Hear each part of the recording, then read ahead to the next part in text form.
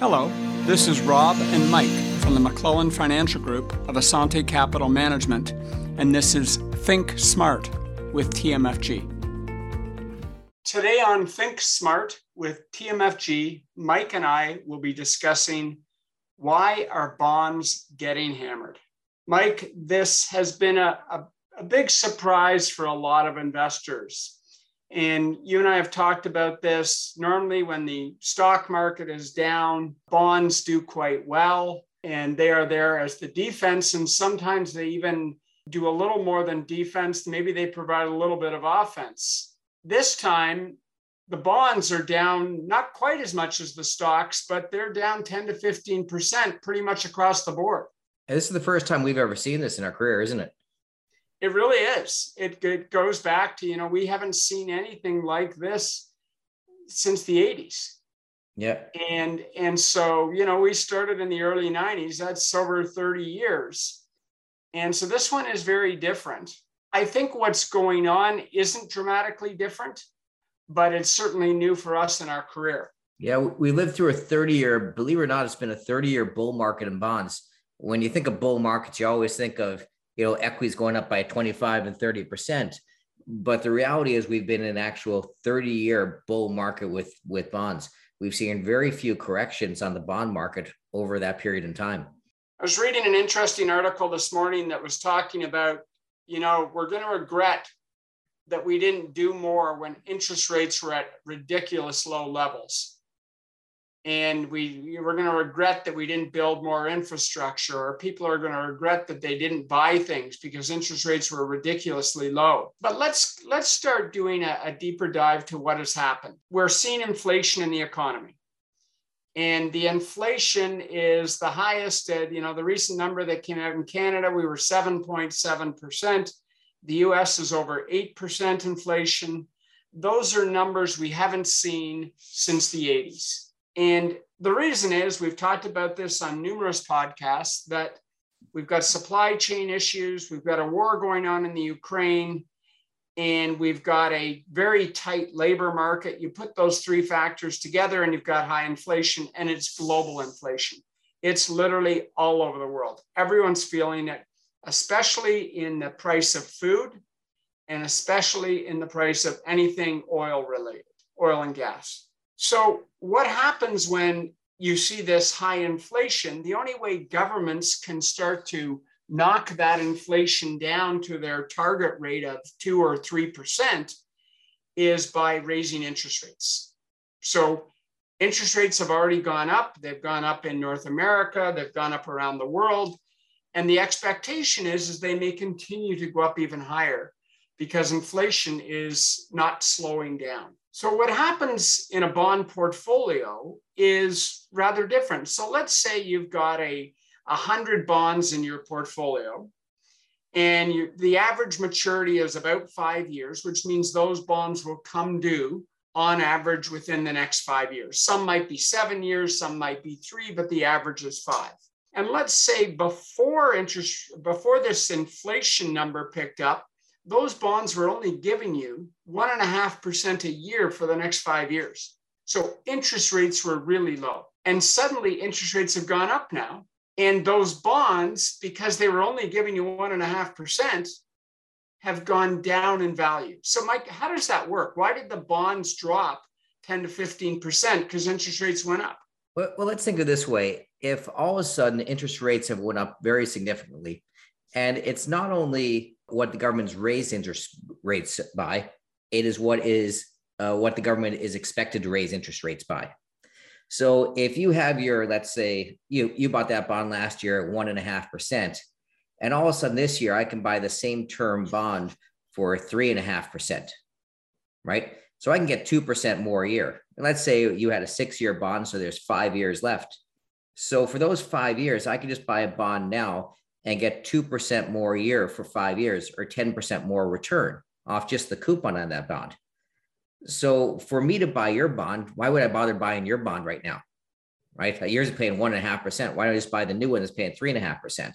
So the only way you can make that bond attractive for me to buy is by say, okay, let's make this even. You're going to get 10% more yield over the next 5 years. So what I'll do is I'll lower my price by 10%. And that will give you the equivalent return by owning my bond that you bought last year to me buying a brand new bond. So in other words, my bond is no longer worth $100. It's only worth 10% less or $90. Yeah. And that's essentially what we've seen. In other words, you don't care whether you buy the new bond or my bond at a 10% discount. Yeah. The one thing interesting about the bond market is it's not like the stock market. It's very easy to figure out. So sometimes it's hard to say, why is Tesla worth this much? Why is this changed? Like, we don't have a clue for sometimes on that. The bonds are pretty easy to explain. You can't tell where interest rates are going, so you don't know what's going to happen in the future exactly, but it's very to explain the price of a bond. It's just math. So does the bond always move with interest rates, or does it move also about, is there a role that expectations of higher rates play a role? Expectations are definitely in there. So it's not only, you hear the Fed saying they're going to raise rates by, you hear between 2 and 2.75% over the next couple of years. So people realize that's going to be built into the price. So they know, if I'm only getting, when you're talking low rates on bonds, if your expectations next year, you're going to be able to buy a bond for, if we talk from 1.5% to 3%, if you expect to buy a bond for 5% in a year, your bond is going to be worth even less. That's paying 1.5%. I'll wait the year for the 5% bond. Interesting. So we've seen a couple of clients, not many, a couple of clients buy GICs in the last week. And I looked at it and thought, I just don't understand that. The GIC's paying 4%, inflation 7.7%. Why would I buy a GIC paying 4% when inflation's 7.7%? And plus, there's no liquidity in GICs. Remember, there's a price for liquidity. You can cash out a bond. If you don't like the bond you're in, you can cash and change positions, change term, change the quality, change a bunch of things to control the bonds. GICs have no liquidity whatsoever. You're locked in for those 5 years. So if it's at 3% and inflation goes up to 10 or 12%, you're stuck watching your money disappear over that full 5 years with nothing you can do about it. You were in the GIC world for a number of years before you joined the McClellan Financial Group. Yep. People used to love GICs. Why have they fallen out of love with GICs? Well, when I started in 1990, I think it was 92, in the working for a deposit broker, which basically is a service that took care of all the GICs. So you could spread GICs amongst different financial institutions. And at that time, we were keeping within the CDIC limits of $60,000. It's now $100,000, but back then it was $60,000. And we'd find the best rates going. And when I started, I remember there was still the signs in the windows that had all double-digit rates of return on GICs, 12% GICs. When I was working them, they were usually around 8% rate of return. But at that time, an 8% rate of return, if you have a 5-year GIC if you start getting one at 8-9%, your money grows very significantly. So they were good investments at that time. When we look back, the stock market actually did a little bit better over that period of time. But the GIC seemed like a pretty ideally safe place to keep your money and have sustainable growth. The problem is, with time, interest rates continue to go down.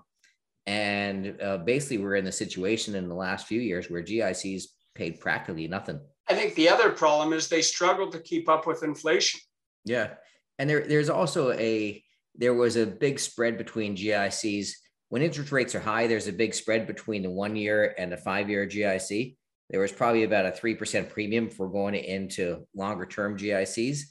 Later, what we've seen is, at a few points in the last couple of years, I've looked and there's under 0.5% difference between a 1-year and a 5-year GIC. It just wasn't that expectation of future higher interest rates. So if I'm looking at my statement and I see my bonds are down in value 10 to 15%, is that going to get better? Is it going to recover? It can. One thing to look at is everyone's assuming the government's going to continue to do everything they said and continue to raise interest rates by all the threats they put out there. We see a few issues with that. Number one, if this starts to work and the interest rates start to take hold and starts to lower down that inflation rate and the stock market continues to struggle, the government isn't going to send us into a hard recession. They always talk about soft landings, and that means they're going to try to control. You may have a recession, but you're going to have a light recession that's very recoverable. You're not going to have a deadly recession. So at that point, they may ease off on raising interest rates as much as they said. And as we talked about before, the change in the bond prices is based on expectations and what they said, not actually what they did. It's what everyone thinks they're going to do.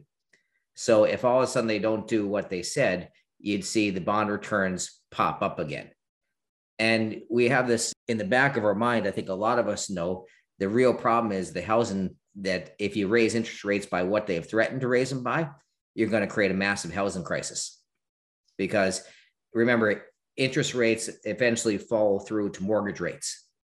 And everyone's borrowed a ton of money on houses. People have been going up 80, 90%, find houses that are way over their affordability level based on very low interest rates. When those mortgages come up for renewal, if all of a sudden interest rates are 3% higher and they had an interest rate based on 1.5%, now they're going at 4.5% or 5%, the housing market is going to take a terrible crash. I saw an interesting comparison between if you were looking to buy a house a year ago versus today.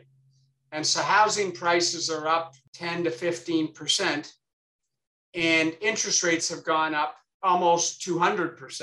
So when you put the two together, if you were looking at taking out a mortgage, your payments are 40% higher than they were a year ago, because the house costs more and the interest rate costs more.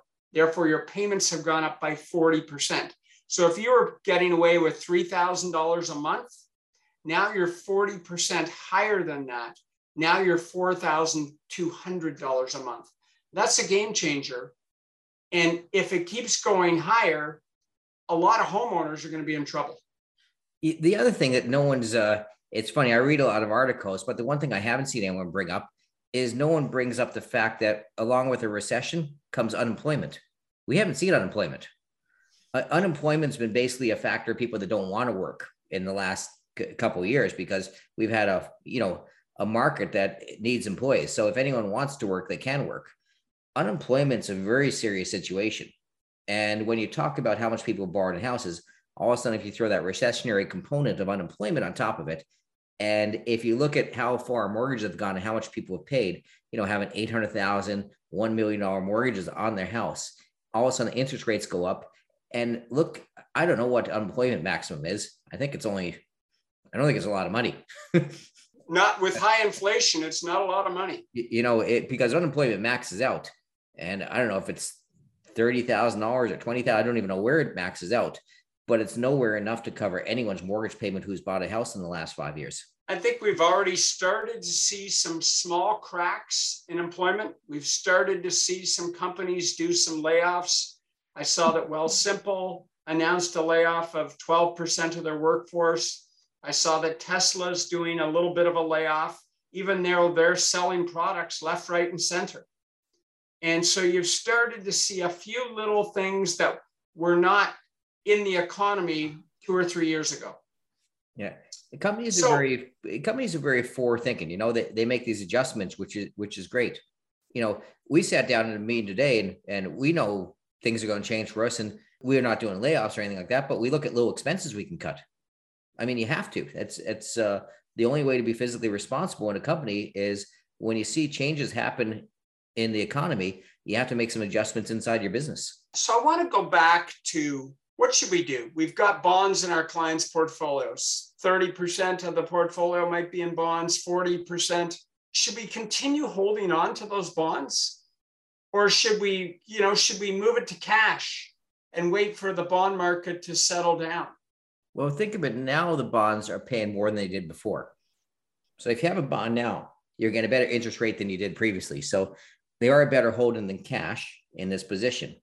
And if interest rates the government does not raise interest rates as much as they plan to, and you're into a recession, you'll see the bond rates and the bond returns jump because, so I think we've been in through the bad part. It's like selling the stock market at the bottom. You don't want to do that when the stock market takes a dive. Why would you sell the bond market when it takes a dive? I think today our current global bond portfolios, I think it's generating about 4.25% for the next 5 years. So that's a reasonable rate. and it's good enough that you probably don't want to dump it. That brings us to the end of another week. This is Rob and Mike with Think Smart from the McClellan Financial Group of Assante Capital Management, reminding you to live the life that makes you happy.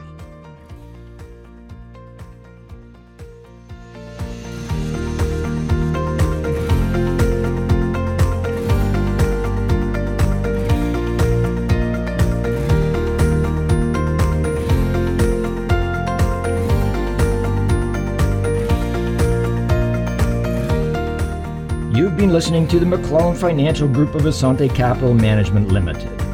Assante Capital Management Limited is a member of the Canadian Investor Protection Fund and the Investment Industry Regulatory Organization of Canada. Insurance products and services are provided through Assante Estate and Insurance Services Incorporated. This material is provided for general information and is subject to change without notice. Every effort has been made to compile this material from reliable sources. However, no warranty can be made as to its accuracy or completeness. Before acting on any of the previous information, please make sure to see a professional advisor for individual financial advice based on your personal circumstances. The opinions expressed are those of the authors and not necessarily those of Assante Capital Management Limited.